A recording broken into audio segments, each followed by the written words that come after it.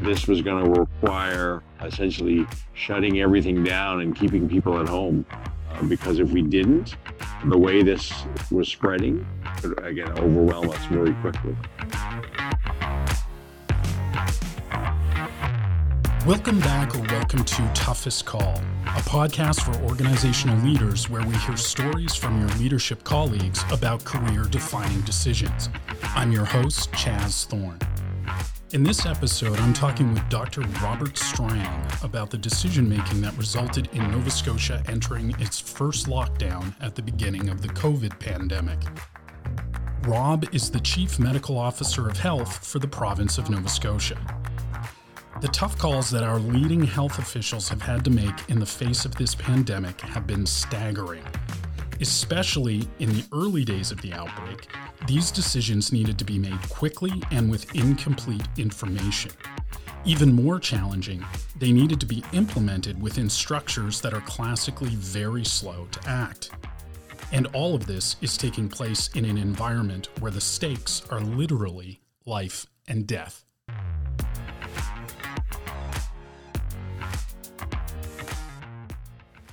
What was happening with you and your staff around the time that we started hearing about this potential pandemic, this virus that was going around the world? Yeah, I mean, it really started, I remember it was December 28th, 2019, where, I got an email, one of these alerts that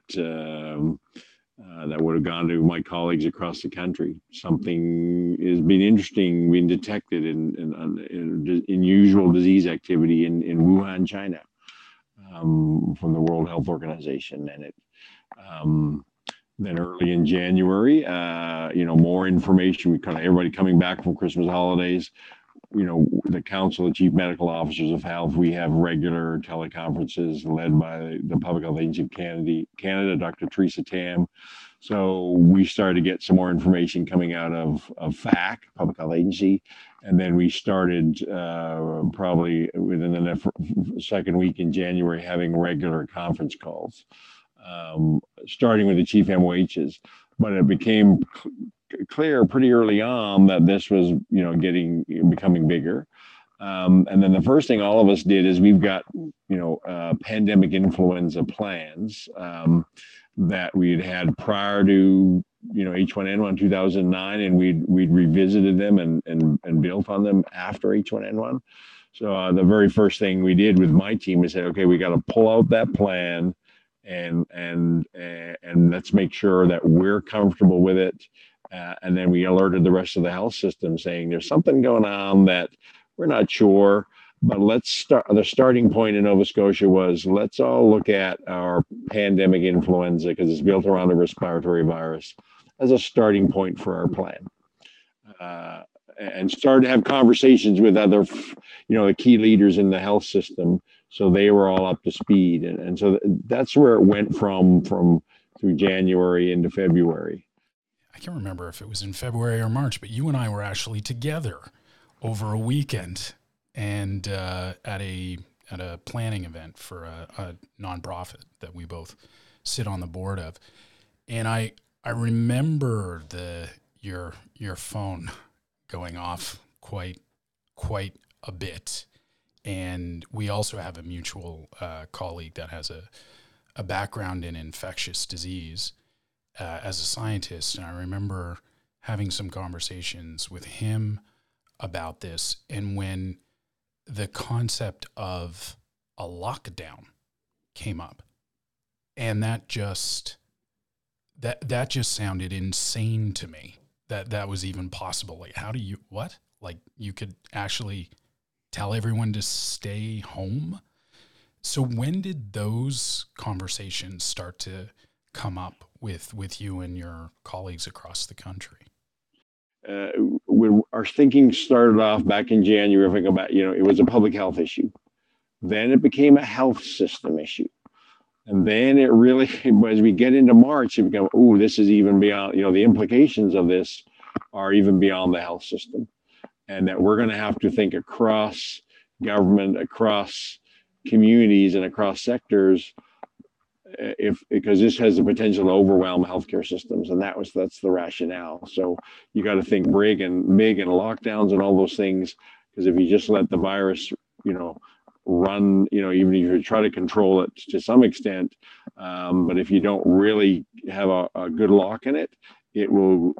There is a new virus. There's no immunity, and you'll have enough people. You'll just rapidly overwhelm your healthcare system, which would what we'd seen what happened in Italy, especially with seniors, etc. So pretty quickly we went to the point of we're going to have to use some very broad tools and very restrictive tools to try to get this under control.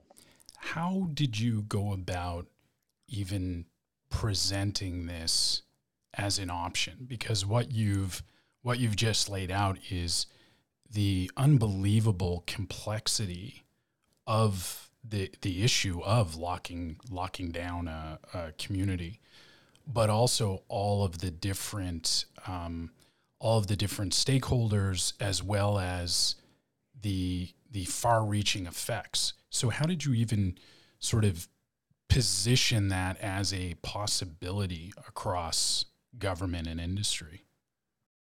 I didn't have to position it that much, because I was directly at the request of Premier McNeil. Starting late February, we're starting to brief him directly, and he was coming to some of these conclusions on his own. He and his staff, really watching the media themselves, watching things unfold, recognizing that we would the potential, very real potential for Nova Scotia to get rapidly overwhelmed. And so he was prepared to make those tough decisions very early on, that this was going to require essentially shutting everything down and keeping people at home. What was the level of fear like, given the high degree of uncertainty that we were experiencing early on in the pandemic? This is where some of the anxiety actually, I think, helped, because everybody was very, very anxious about this. And I think by and large, people saw the potential implications, and there wasn't really any pushback, at least in those early days, around just having to, shut down schools. I remember it was just before we canceled March break. When kids coming back from March break, no travel. When March break comes back, schools are closed down for 2 weeks. We essentially basically shut down for the rest of March, not knowing really how long it was going to before we could open up.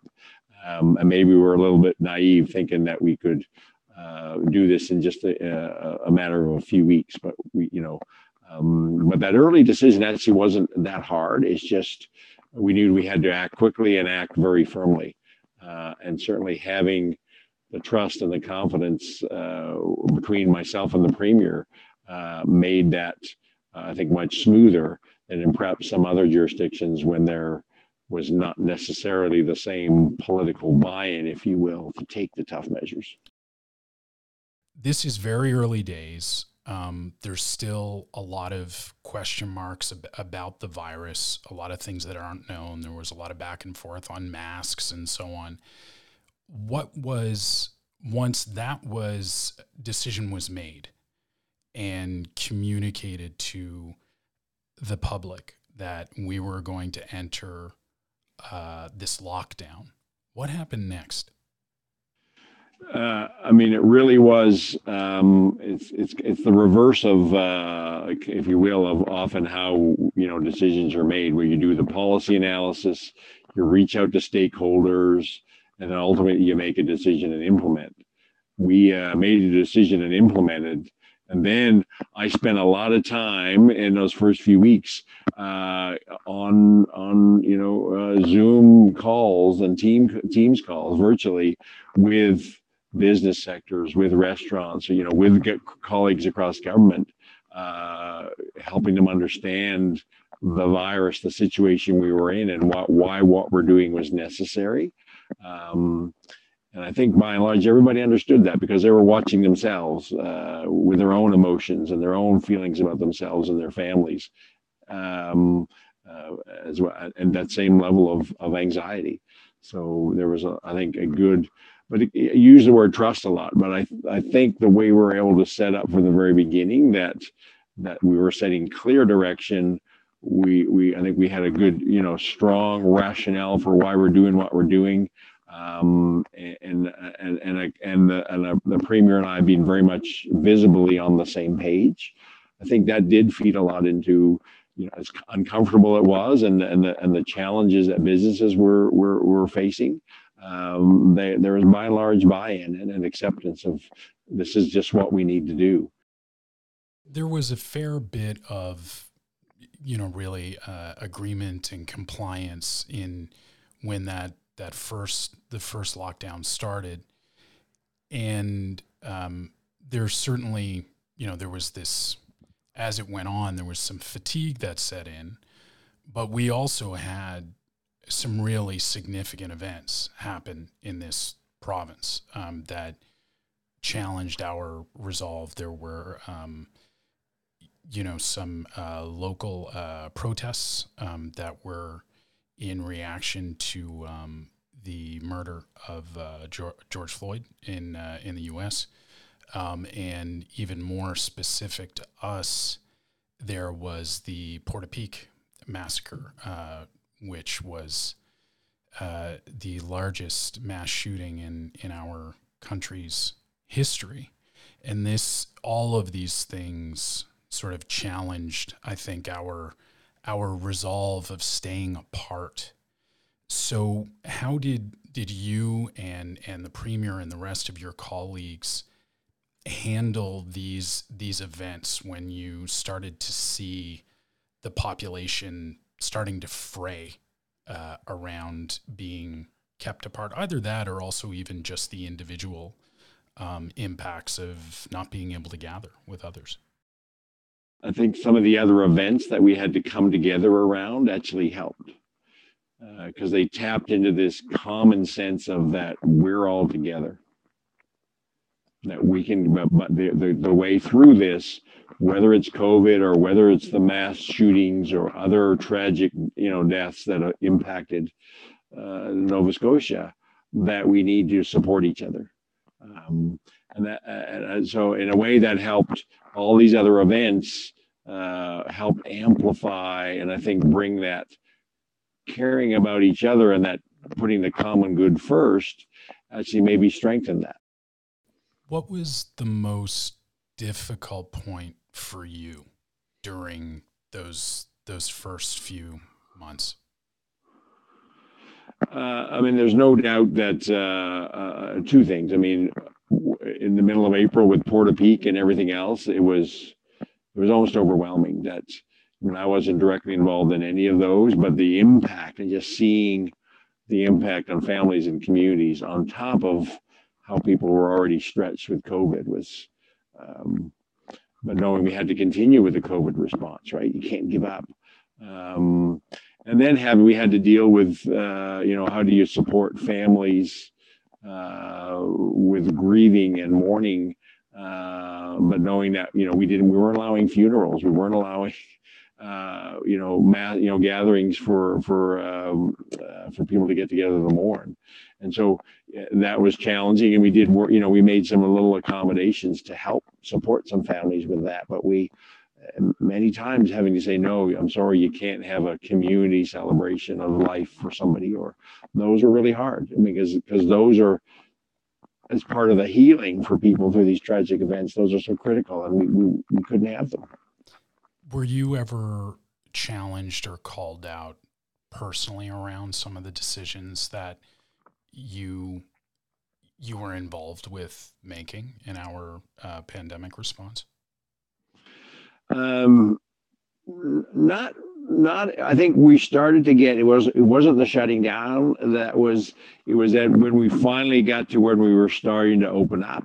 We got into May, and people, there was this growing kind of people wanting us to go faster, and that was where we got some criticism from that perspective. But we continue to say, and we need to open up slowly and cautiously. And again, I credit the premier for being fully supportive of that, despite all the pressures, people just wanted to open up again and we didn't really open up until July, when we finally opened up the Atlantic bubble. And even through summer there, we weren't fully opened up.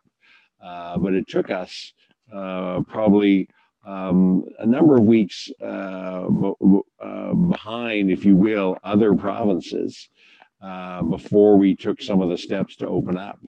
But as we were doing that and we were being slow and cautious, we were seeing the resurgence already and the impact in other parts of the country of opening up too quickly before you have the disease well under control. So again, these kind of being in a place where looking around ourselves, comparing ourselves and observing what's happening and learning, if you will, from others that, going too quickly, too fast actually doesn't help you out. That a slow, cautious approach, it's kind of like, it's a marathon. And, if you go racing ahead, you're going to burn yourself out or have, a significant setback. And so, but it was challenging because there was a lot of pressure to just open up. What do you feel you and your staff and I guess too, even everyone across government learned from the experience of that first lockdown? The first lockdown was like a heavy hammer. You just shut down everything.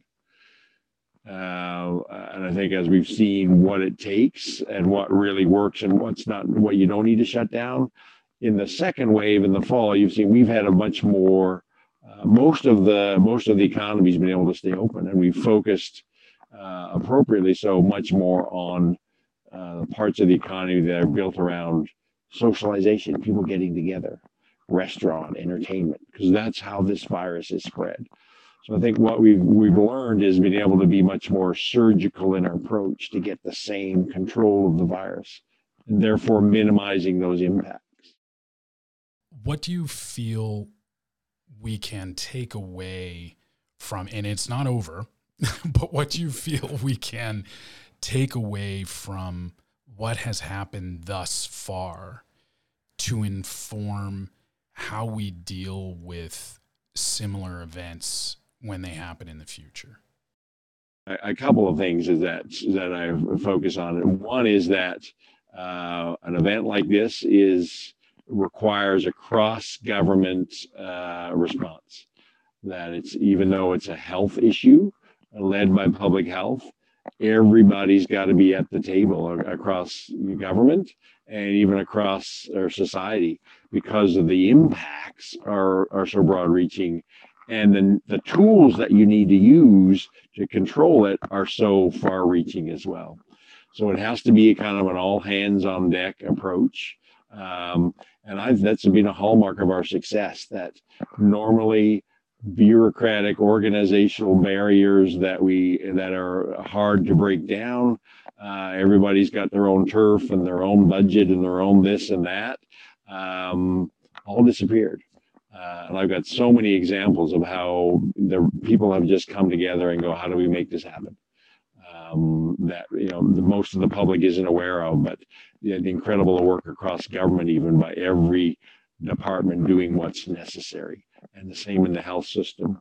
So that's one thing about we learn, and maybe that's something that we could actually tackle other issues by saying it's urgent, it's a priority. Let's all get around the table and work and solve it.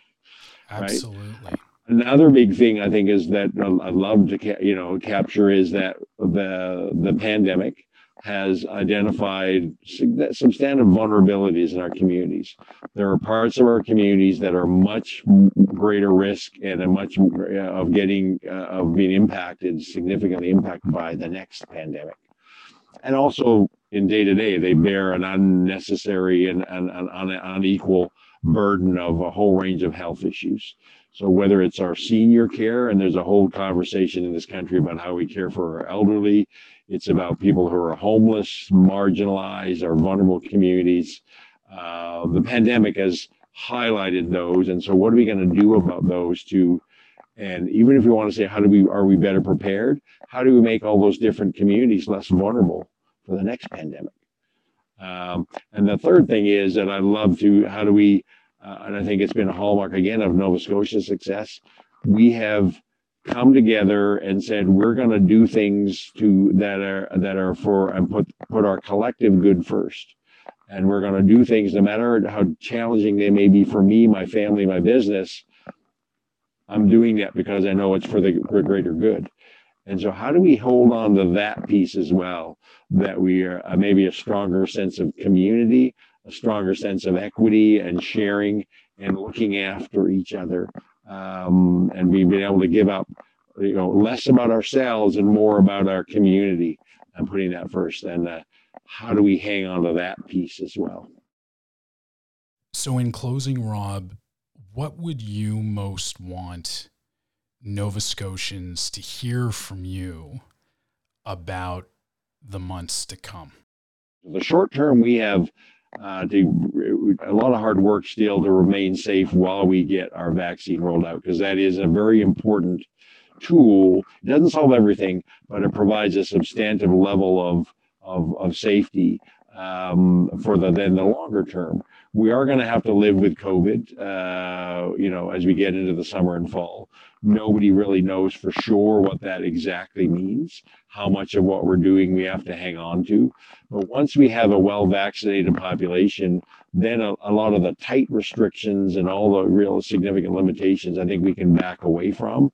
And it's more about all of us being more cautious in how we get together in large numbers, and maybe we still hang on to things like masking because that prevents influenza and other diseases, especially during the winter. Better hand washing and just paying more attention to the risk of infectious diseases in general. Well, Rob, I have said this to you before, and I know you've heard it from many, but I will say it again as a way for us to wrap this conversation, that as a fellow citizen of this province, I have been